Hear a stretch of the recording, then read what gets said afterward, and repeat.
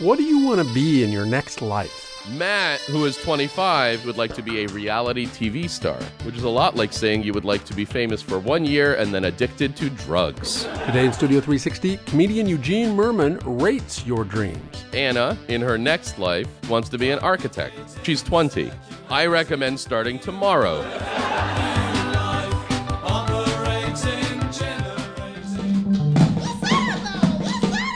And musician Meryl Garbus of the band tUnE-yArDs tells us about her own reinvention. I had a whole career as a puppeteer in there somewhere.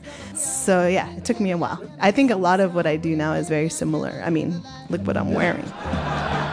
Plus, Elizabeth Wurtzel explains how she went from writing wild and crazy memoirs to studying constitutional law.